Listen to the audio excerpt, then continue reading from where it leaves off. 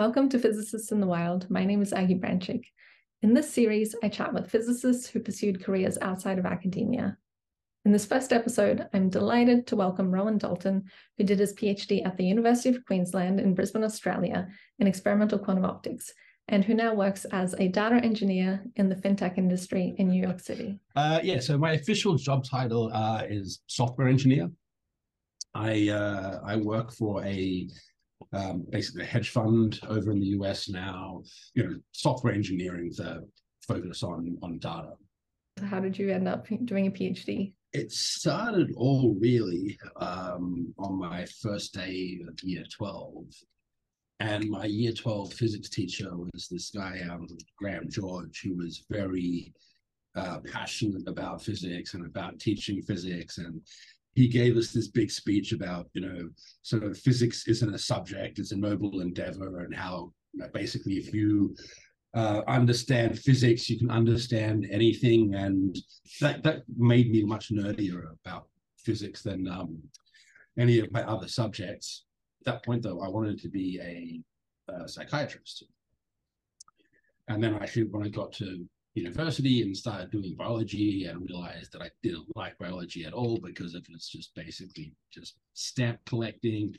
And as you know, I was very lazy when I was in undergrad and would not go to most of my lectures or any of my lectures. And at least with physics, it didn't matter as much. I understood the concept. Having not been to the lectures wasn't as big of a detriment, right? Like I remember at least a couple of exams, there'd be a question and I'd sort of spend 2 pages deriving some equation and then getting the equation like, that was in the lecture. If I'd been paying more attention, I could have just started from this point, but it didn't matter because, fundamentally, if you understood it, you could get to where you needed to go. Whereas with biology exams, like you either knew it or you didn't know, right? It was multiple choice. It was just, what is this thing? I don't know. So I discovered pretty quickly that I did not like biology and it wasn't a good fit for how lazy I was. So I decided to stick with physics. And then just seeing if you wanted to be a physicist, that was just the thing that you did, right? Like you did your undergraduate degree, you got a PhD in physics, you became a postdoc, and I didn't think too hard about it. It just seemed like, well, if I'm going to be a physicist and that's what I like doing, then I should just go and that's how you become a physicist. How is it that you got into the job that you're doing now? The hands-on sort of side of things and the doing research side of things was always something that I enjoyed a lot. The question sort of really came, more towards the end. I was thinking about, what I wanted to do next, and thinking, so talking to people and thinking about it, and sort of that, it felt to me like the more you progressed in physics, the less and less physics you actually do, right? It becomes much more about grants, justifying grants you've already been given, and just a lot more sort of administration. So I was thinking about what I wanted to do next, and I didn't know what it was, and I also didn't really think that there were many options.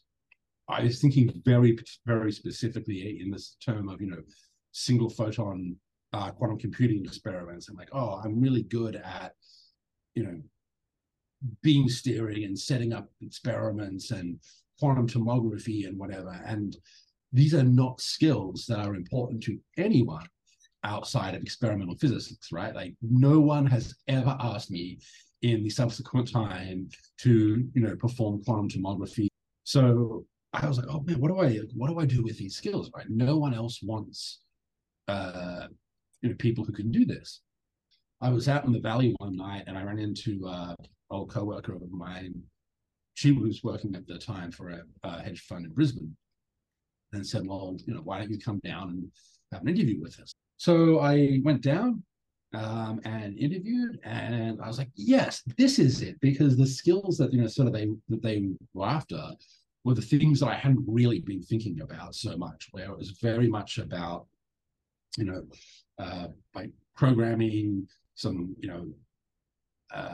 analysis, data modeling, but like problem solving. How do you look at this data, figure, and I was like, I can do other things that I didn't really think about too hard, because in my head, like, everyone does this, right? Like, this is just a very basic skill that everyone has. I'm like, oh no, it's not a very basic skill everyone has. It's a skill that most physicists have, because everyone in physics does these things. But it's apparently a very hard thing to hire for outside. And they said, look, we really like you. We would like to give you a job because you can do all of these things that we're having trouble, trying to find people to do. And I'm like, great, I will come and work for you. So can you tell us a little bit about what your day-to-day is like? I think there's a lot of variation, sort of very much depending on sort of the project. It's largely, very much by and large, still problem solving, which is, something that I really enjoy. It's just, now I do it. There's less mirrors and less beam splitters, and it's all keyboards and monitors.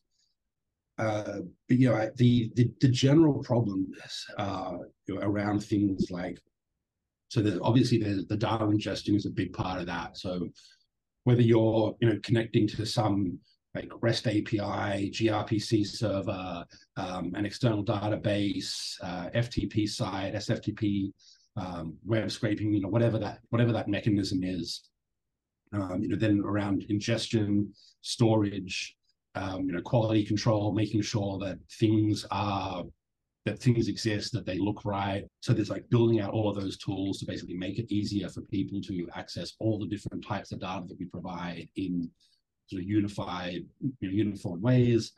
And then there's almost like DevOps style things. So monitoring Kubernetes clusters and monitoring the health of of REST API services, and making sure that CI/CD pipelines are all working properly. I've had to learn a lot of things about sort of the stock market and things like futures and options and interest rate swaps and all this kind of stuff. That's the only part that's very specific to about being finance, is the fact that these are financial data and financial vendors, but the building of the pipelines and the building of APIs and the databases and the monitoring, it's all very data engineering. So what would you say are your most favorite and least favorite aspects of your job?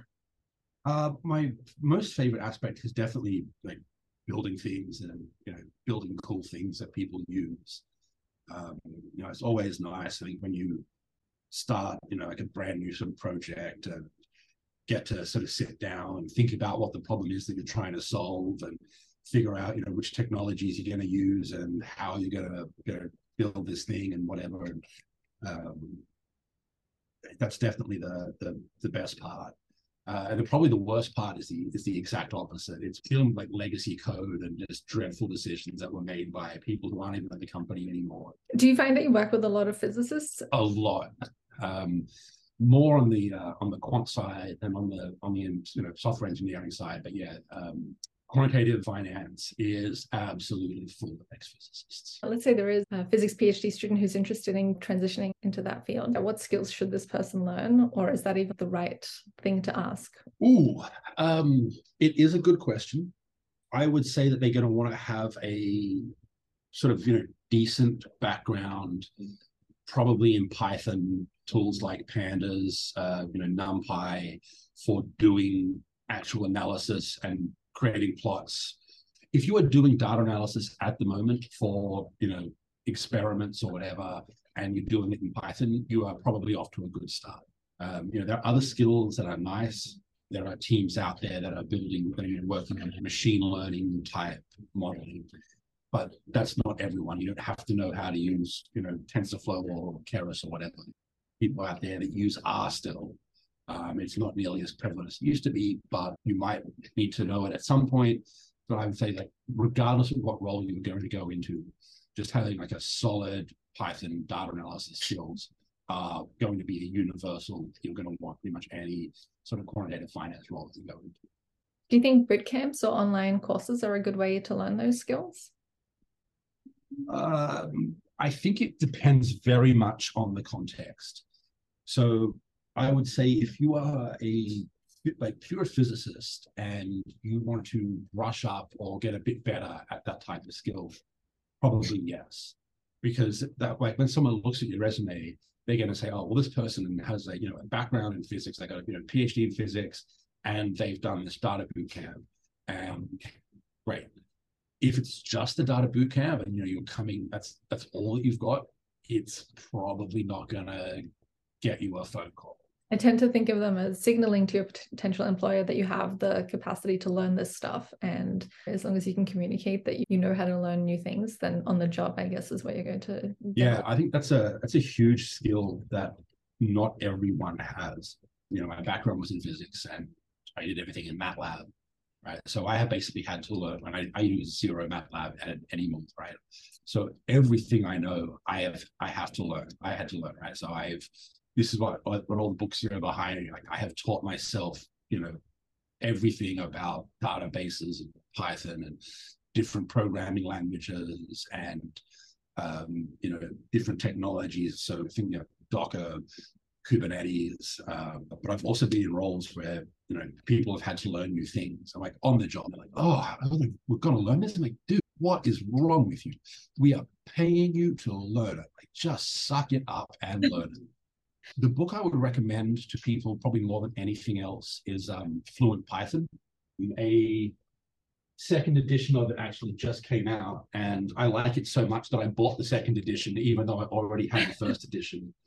So I feel like there's a lot of books out there on sort of Python and on data analysis that not that they're bad, but they don't go into the depth of a lot of that. Something like Fluent Python does.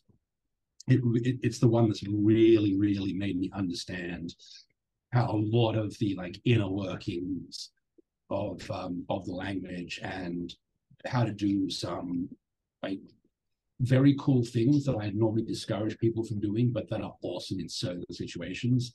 And then the other one that I more for the data side of things is this one, Designing Data-Intensive Applications by Martin Kretman. It's very, there's no sort of real code in it or anything, and just sort of lots of diagrams talking about very subtle ways that things can go wrong. But yeah, if you want to get into specifically around building applications that ingest data and store data, that is definitely the one to go with. Yeah, they would be my two recommendations. What about how you have to dress to the office? I just jeans and t-shirt, jeans and a hoodie.